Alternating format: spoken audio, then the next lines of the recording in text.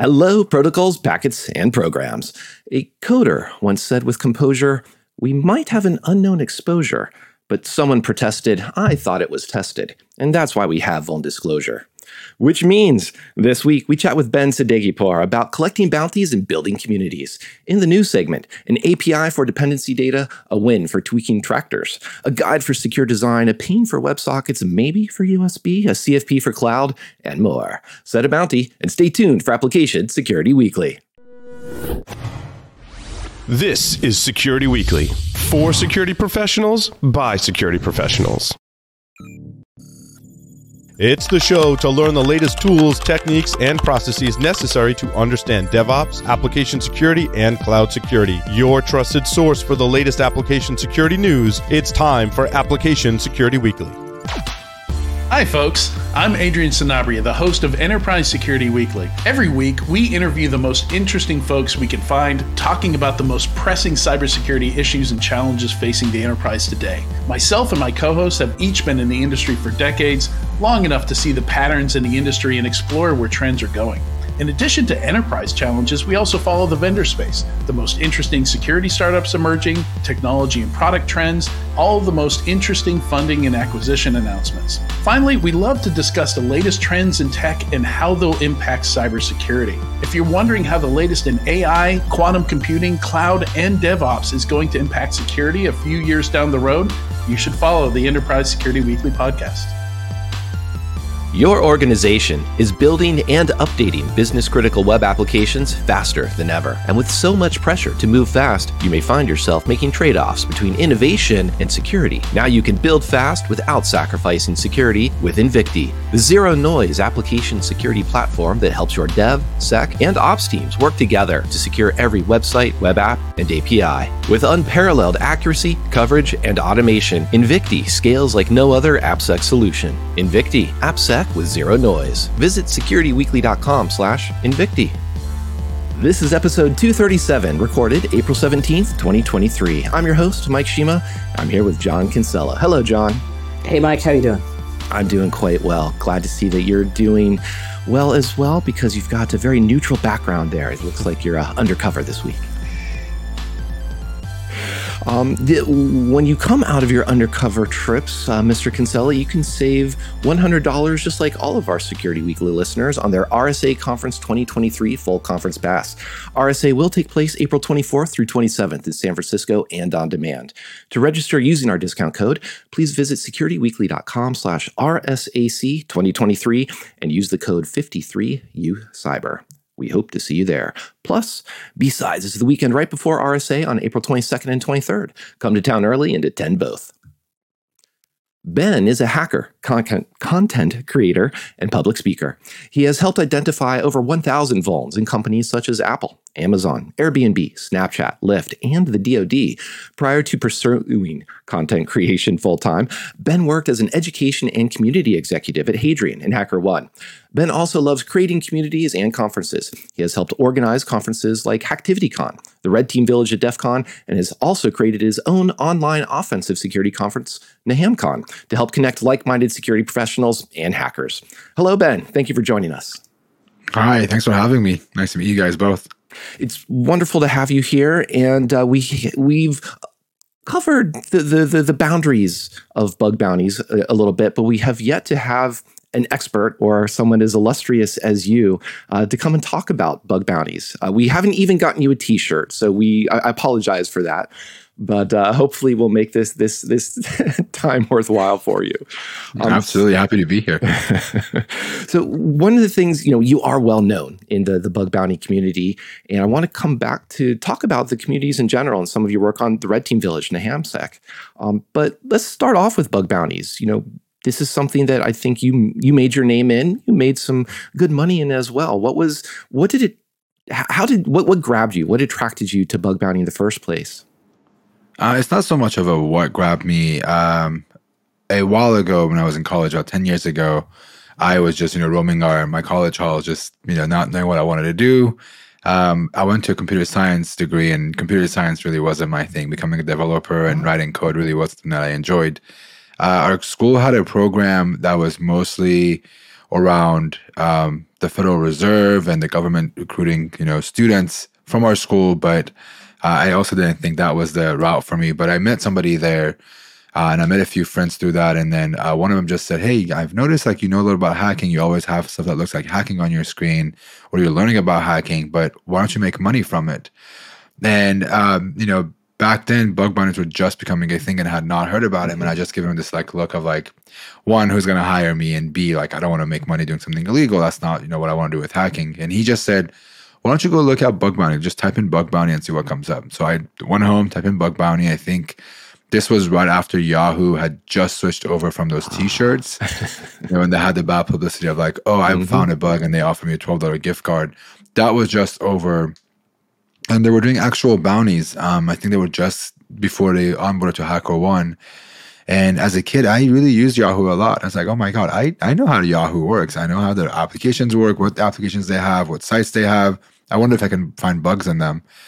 And it took me a while, a couple of months, and then I found my first bug. And then I kept going, there's, you want to call it the grind or whatever you want to call it, but I stuck out, hours and hours and hours. And then eventually I got $3,000 bounties back to back in the same couple of minutes. Nice. I submitted it. It took him about a couple of weeks, and then same day I see my phone going $3,000, $3,000, $3,000, and I go, oh my God! Like I'm in college. I live in an apartment that's the size of my current office, right? And $9,000 was what could have paid my rent for a year, more than a year probably at the time, and I ended up buying a vehicle with it. It was my first car that I purchased on my own without anybody's help. Nice. And it was a car that I wanted, but it made me go, if I can buy a car with 3 bounties, what else can I do with this thing? Can I build a career? Can I build, something around it? Maybe, fund something else. Maybe, become something that gives me a job. And that is that's the pivoting point for me with bug bounties was that I went, okay, what else can I do? That's amazing. And we do want to come around to what you've done with the money and what else you can do. But still on that aspect, you're in college, you're getting started. You did have a CS background, sounds like. And I suppose, What did you do? You read the OWASP top 10 and became a security expert and you could hack all the things? What got you started to like how to figure out how to do the fun hacking?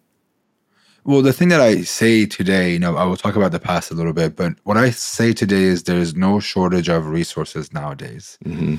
There are so many cool online platforms that didn't exist in 2013. Hack the Box was founded in 2017. Try Hack Me was founded in 2019. And Pentester Lab was, I'm not sure when, but it was in the same timeline. I want to say 2016, 2017. So these companies weren't around. People that are watching this, you have resources you can use.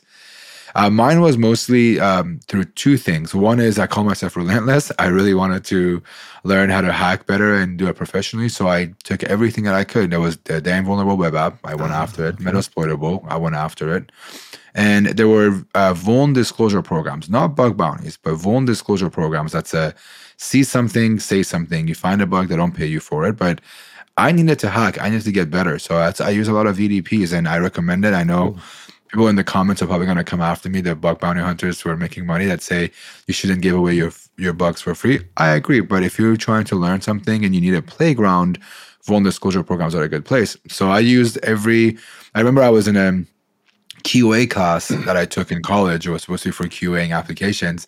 I was sitting in the class with laptop open taking notes, but I was hacking. I pretty much hacked every hour I could. I found a way to, and I don't recommend this, but I started learning calculus on YouTube. So I took the 6 hours of class and shortened to 2-hour videos. And I was using the time to skip class to do hacking because I really wanted to make it so badly, right? What I did was a little bit too extreme, but I know hackers have done this similar thing. A lot of people that are good at time management. I wasn't good at time management. But if you're good at time management, you're living at home, your responsibilities aren't as much. You have time. I want to back up real quick, Ben. You said something that just caught my eye. It's not on topic, sorry. But you had a class in college that was QA? It was literally about QAing applications, yeah. Wow, cool. It was a QA class, and I just sat there. I was like, this is just, why am I in this class? And Image Magic had that RCE came out, and I'm in the middle of this class. I found an Image Magic vulnerability in a bug bounty program, and I'm just like trying to hold it together in class. But it's just the beauty of it, right? I mean, a QA class, technically I'm not doing QA Borg, but it's kind of similar, right? It is. And you mentioned, and that's an important distinction between VDPs and bug bounties, and money is like one of the major distinctions there, and compensation. And you mentioned from Yahoo, in the span of a few minutes getting $9,000. That I think translates to a pretty amazing hourly rate. But you can also spend a lot of time and then report something, get the dreaded dupe, or someone else has reported this, or as well as you weren't compensated for the time and effort you put in that. You were compensated for what the perceived risk of is what was found. So tell us a little bit more how that works, and how to, one, honestly, maybe not become frustrated about that or have that be a discouraging aspect in these programs. I don't want to defend what that bug bounties pay, the bug bounty pay thing for the time, but I'm going to give you an analogy. When you first graduate college, you're not going to get a senior job, right? Mm-hmm. You're not going to get a job that's going to pay you, 150, base with whatever else you want, right? It's going to be a $70,000 super junior just to learn and, get started, whatever, $70,000, right? Bug bounties are the same. You're not going to find those good vulnerabilities right away. You're going to find things that are more common.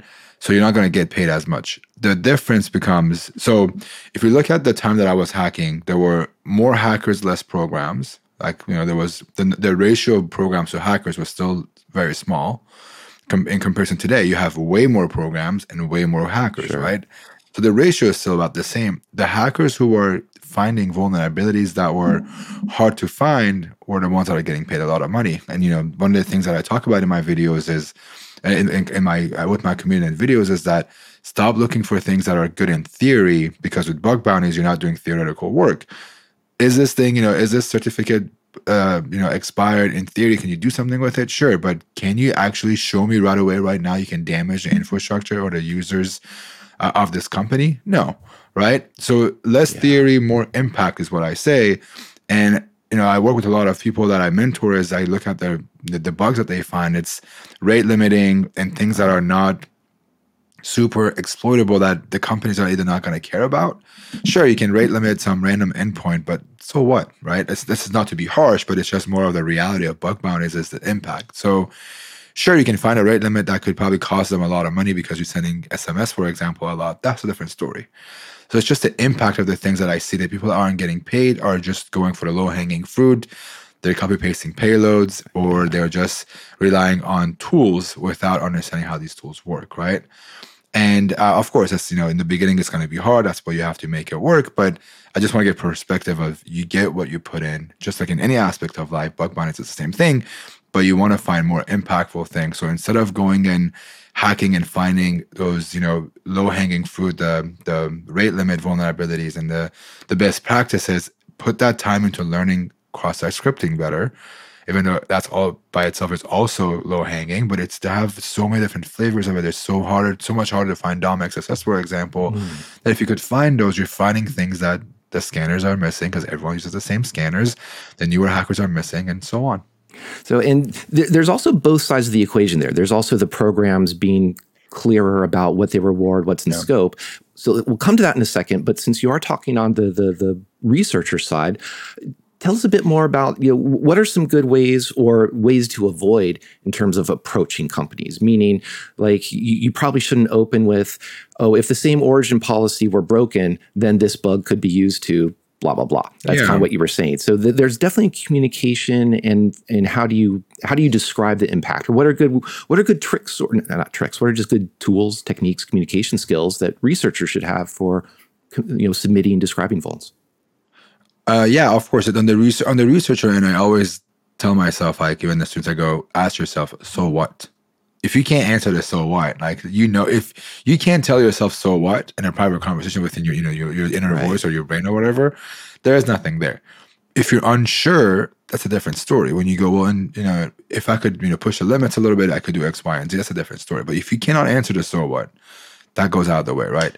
But with communicating with the bug bounty program, one, avoid, first of all, like, don't go hack on a company without permission. Like, if you don't have a bug bounty program, if you don't have a security page, they don't say, hey, we want to hear from you. They don't want to hear from you.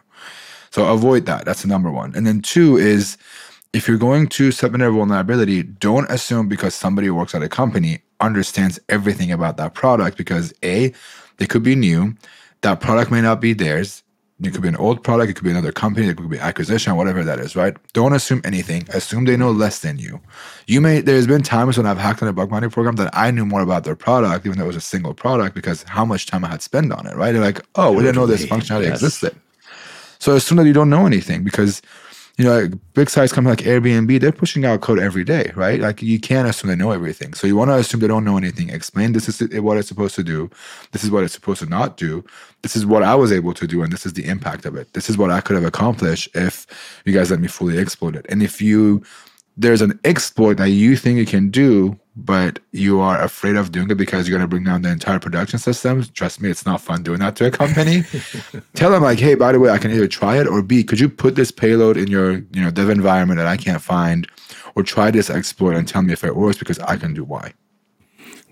Yeah, that's basically collaboration is what I think you're touching on there. And I love the so what framing, because it's just a very direct way of saying, what's the risk? Like, what really would happen here? But what's really interesting about that also, Mike and Ben, is, I mean, that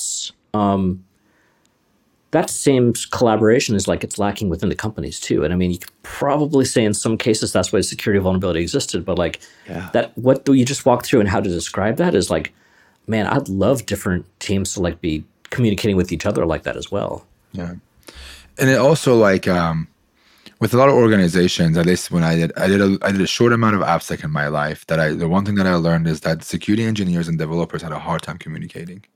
Sure. Because the security engineer is like, well, this thing is not working, it's broken, they're gonna get our data, and then the other day I was like, well, what am I supposed to do? Like, how do I fix it? I needed to communicate with this other service. If I cut the communication, the entire app goes down, right?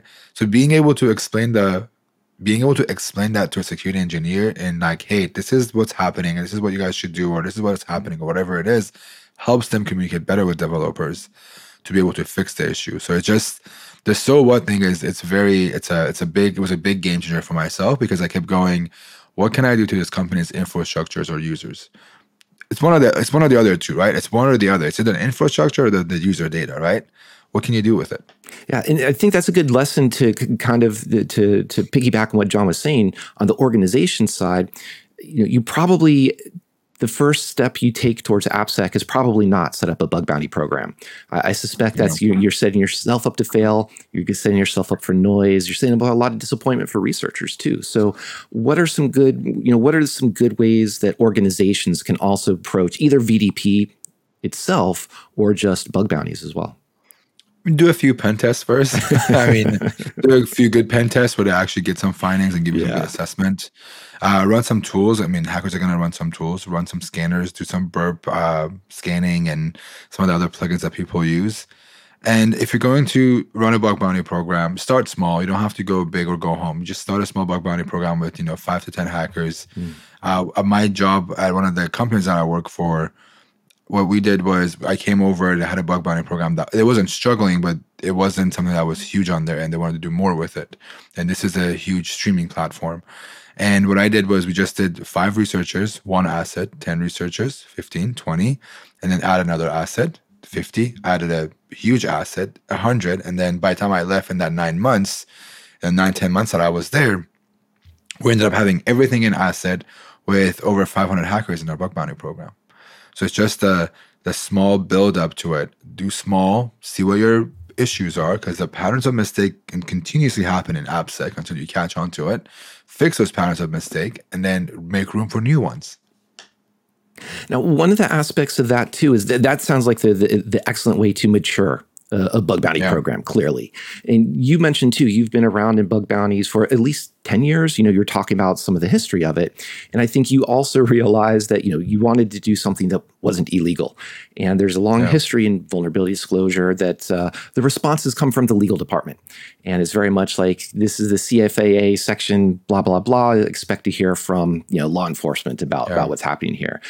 And even today, we've seen some of that attitude still present. It's still not perfect. And I think I'm thinking of a recent case out of Malta. A couple of students actually were reporting a vulnerability. They wanted to do this, and they were trying to do this, it seems like, in good faith, but perhaps their communication came a bit wrong. And I think it ties back a little bit of how do you, it wasn't so much of the so what. They kind of described, I think, the so what, but perhaps they went around it in the wrong way. Do you want to talk a little bit more about that too, about how to engage companies?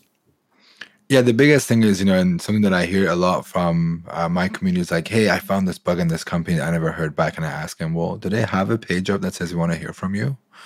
And if I say no, I go, well, what did you ask? Did you say, hey, I have this bug, I'll give it to you for the bug bounty program? Or did you say, hey, I just have this bug? Or like, what was the conversation like, right? There's been times, there's been times where I purchased something and I go, well, that's weird. My order ID is an integer. I wonder what happens if I drop it by one, right? And I drop it on one and I see there is something that comes out. I go, oh my God, I messed up. Like I should have, and I didn't check to see if that had a bug bounty program, whatever, on disclosure, just curiosity, right? Mm-hmm. Would I get caught? Probably not, but do I want to do the right thing? Absolutely. So what I do is I email them. I go, hey, I just purchased something. Here's my purchase order. I wasn't doing this to hack your websites, but I just wanted to get this one product. And I came across seeing that you guys are leaking my information to other users by doing this. Could you please fix it so I'm also protected by this? I've never had a company say no to me with that language. And, I asked them, like, do you guys happen to have a bug bounty program that's private, hosted somewhere else that I could join and find more stuff for you guys? Like, is it a possibility for me to look at this, through a bug bounty program or a VDP? Because, it could be private. That's about it. There's a few times when I reported things and I didn't want anything and they gave me a gift card. I was like, oh, okay, like, that's pretty neat. You have, $50 gift card, $500 gift card. I wasn't expecting anything. It makes it nicer. But when you go in, with legal teams, I'm not saying this is how it's supposed to be, but with legal teams, there is a fine line that is defined extortion versus a bug bounty. An extortion, no matter what you want to call it, is when you demand or request money. Demanding money of saying, hey, pay me for my time. That could come off to a legal team that's already with their guards up. That's extortion to them because you're just some random person on the internet that's telling them, hey, I found something in your products, pay me. And, we see all these extortion cases online with ransomware. Of course, everyone's going to be on a high alert. So that's a fine line of saying, hey, I did this, pay me, or just reporting something to them and going, hey, I love your products and I would love help secure it. Is there a bug bounty program you guys do privately that could contribute to? It's just, you can't say, hey, I want to help, but also give me money.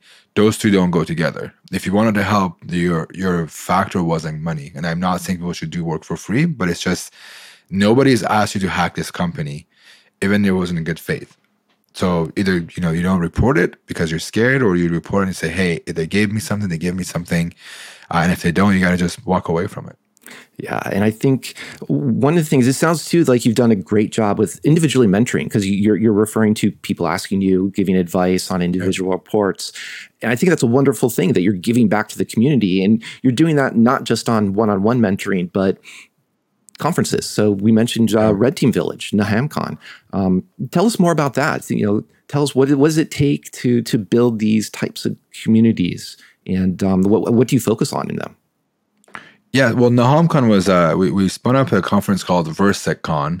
It was Virtual Security Conference, and it was me, the cyber mentor Heath Adams, and John Hammond. I think Stoke was a part of it. A few of us just got together, but me and Heath were originally running to raise money for Leukemia and Lymphoma Society.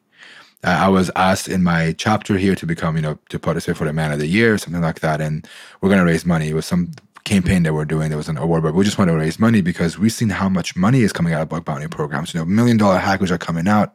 We can raise some money, right? We got to be able to raise some money.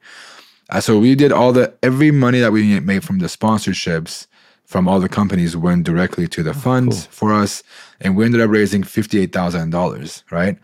Do you want to know when that happened? That happened through COVID. So when everybody backed out of donating to LLS, the community backed me into a way that I didn't even expect. I think $30,000 was from our corporate sponsorships. About $27,000 was from our friends donating. The hackers donating 5,000 here, 2,000 there, 1,000 there.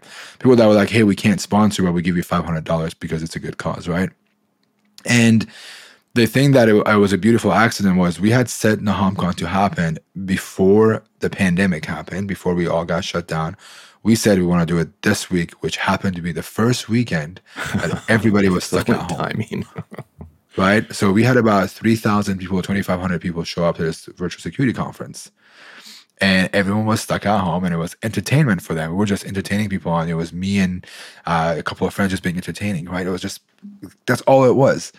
But it made me think there is a need for virtual communities because, out of those 3,000 people, a lot of us are very shy. I come off very outgoing, but I'm very shy, and I'm a shy person, but I push myself not to be that way. But the people aren't, right? The introverts in the world that don't want to go to security conferences, or the people that are in these remote cities and countries that don't have any conferences. What about them? What do we build something that they could contribute to where they could just feel like they are a part of something, just like I feel like I'm a part of DEF CON when I go to DEF CON, or when I go to Red Team Village or AppSec or whatever I go to. I feel like I'm a part of this conference. Well, not everyone can go to these things because it costs money. So NahamCon I couldn't come up with a clever name. I'm just like, okay, I have Naham Sec, I had people making jokes of like Naham Fit, Naham this, like Naham Tired. Like, we were making these jokes. It's like, okay, maybe just make a conference out of my name. So we made NahamCon, but this was just more of a, hey, make it completely free. We know companies want to contribute and they want to help grow this community. Make something absolutely free for the community where everyone can attend without an excuse from their phone on a streaming platform. And that's what we built NahamCon. And every year it's one of the biggest things that it's a big lift because it's a team of now two. It used to be a team of one, just me, but a team of two that organized NahamCon. And it's just mostly to build something that everyone gets to feel a part of, regardless of where they're from, regardless if they speak English. They can at least do the CTF, or they can be a part of the Discord, or they can come and watch talks. Yeah, and clearly, one of the things you touched on there too is that bug bounties, especially, are very global. All you need is mostly a browser and a URL to go visit. Some application that does have a bounty program, and there you go. Yeah. With NahamCon, very virtual. That's got to be different than the very in-person IRL, as the kids say these days, of going to DEF CON. Is there a different kind of vibe to that, or is there different topics that you approach between these two? How does that virtual versus in life kind of in person affect things? Yeah, the NahamCon is an offline conference. It's live, but we call it offline. It's pre-recorded talks because the conference itself is a very small part of it. A lot of to compare the numbers, last year's conference, we had about 8,500 players for our CTF, but only about, 13 to 1,400 people came to the conference to watch, right? So it's there's no different approach. We bring a lot of the people that are contributing to the community. There's a lot of content creators in the NahamCon. There's a lot of people that are writing blogs. There's a lot of people that are contributor who is contributing to the community. And within the last 4 years, I've never hosted a NahamCon where the CFP was open. This is our first open year that we have a CFP. Oh, cool. The speakers have always been invited. So we invite speakers. You don't get a CFP. You get invited. If you say yes, you just have to do your talk.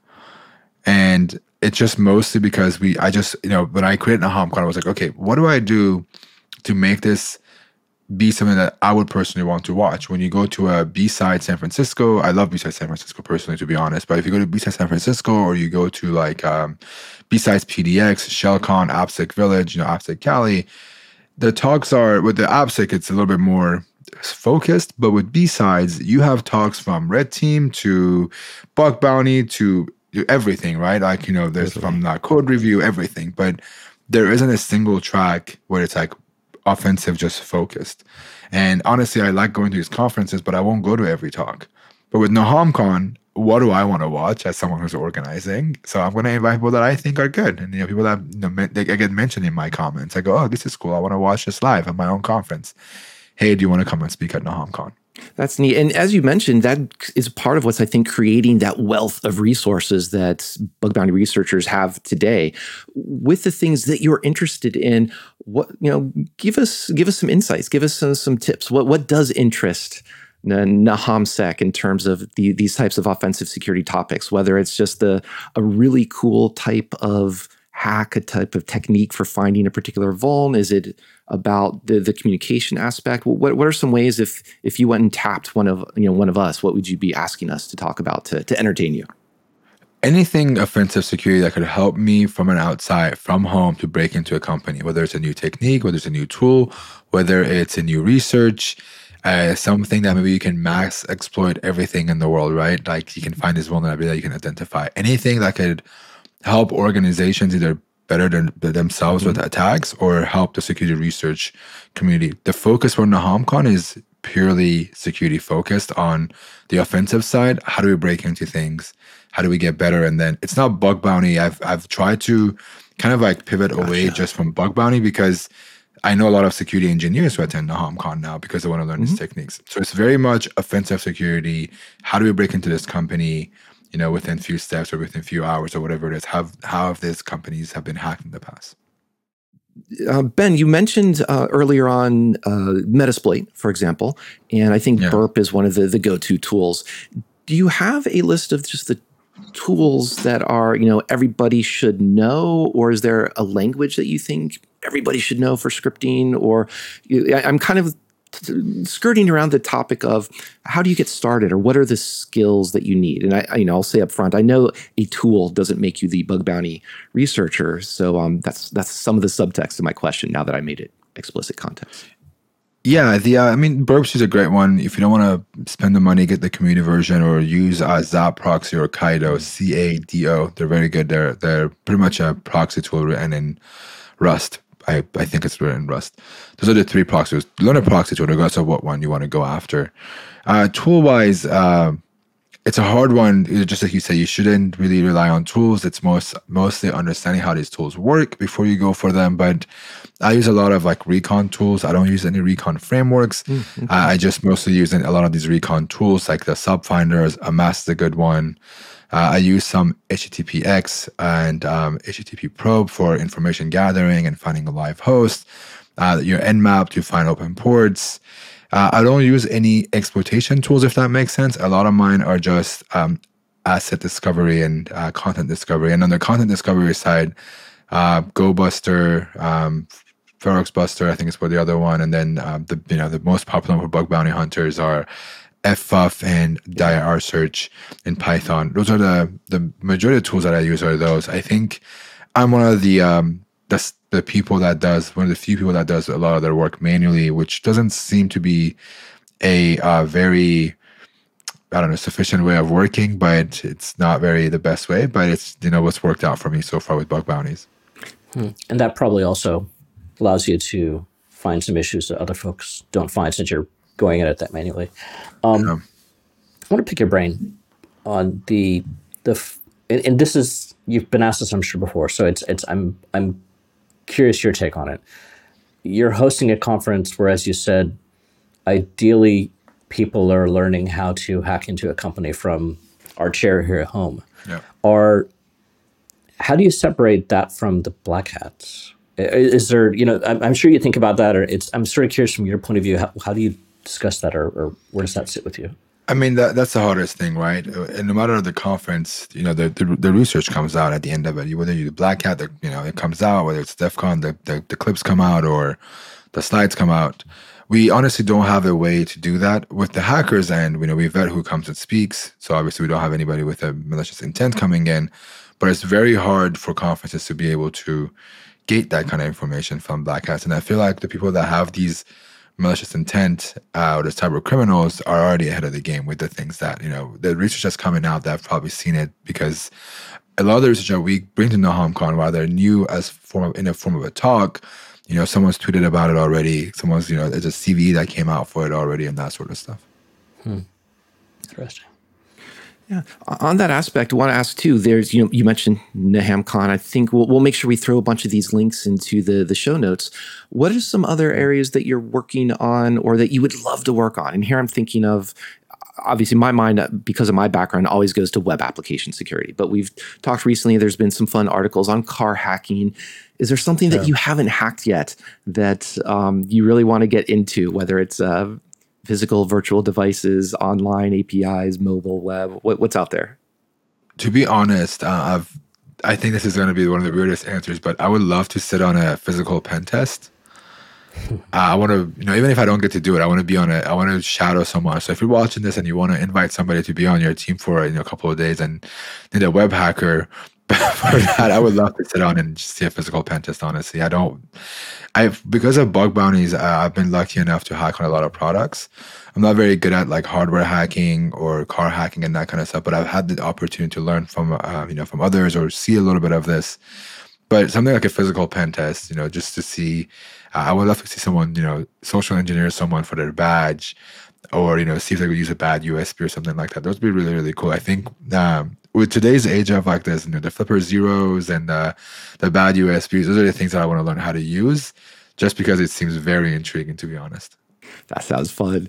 So we'll have to figure out how to pixelate your face so they become less famous and less visible to help you out on those physical pen tests.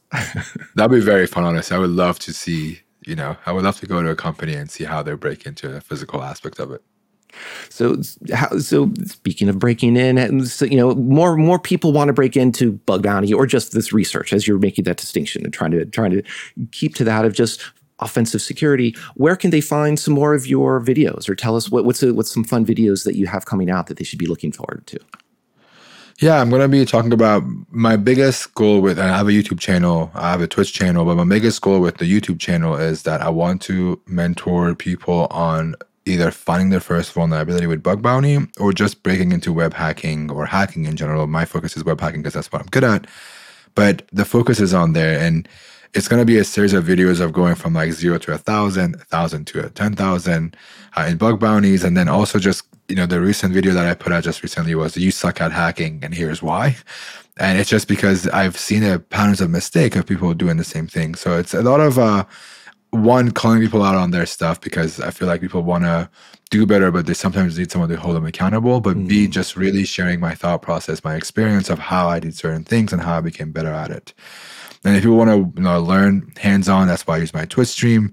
And then I'm on pretty much on all social media platforms as Nahamsek. But those two channels are, built for mentorships. If you want to get started, if you're looking for a community to be a part of, not me alone, but Twitch has a lot of hackers who are streaming. There are some really, really good hackers on there that you could really connect with and find people in their chat to, become friends with and collaborate together. Yeah, and you're clearly giving a lot back to the community through the mentorship, through the online conferences, the virtual conferences. So I think people would, I'm basically just saying that so everyone does come to watch your videos and benefit from what you've been doing to give back. You also mentioned "so what." So I love that phrase, but it's only 2 words. Ben, one of the things that we do is we ask all of our guests to describe AppSec in 3 words. So I'm curious, how would you respond to that? So what's next? Is that technically 3 words? And I say that because I feel like AppSec is a never evolving thing. It's a never ending evolving thing. So it's always a what's next. So what's next maybe it could be, or what's next could be the 3 words. So what's next? That works. I love it. Yeah, because, with bug bounty is the same thing. It's so what's next? You fix this, but you're going to fix the entire patterns of mistake through your application, or what are you going to do next to prevent it? So I feel like with AppSec, it's only fair to say, so what's next? I love it. Once again, something unique and different that we didn't expect. Thank you so much, Ben. Of course, you got it. Yes, and we do have to let you go because we're helping you out with your own time management. And you spent 30 minutes with us, which is we're in the way of that $3,000 per minute ping that your phone is getting. But we do appreciate your time and with us. So thank you, Ben. Thank you, John, as well. Thank you all the listeners out there. We're going to take a quick break now and return with news of the week.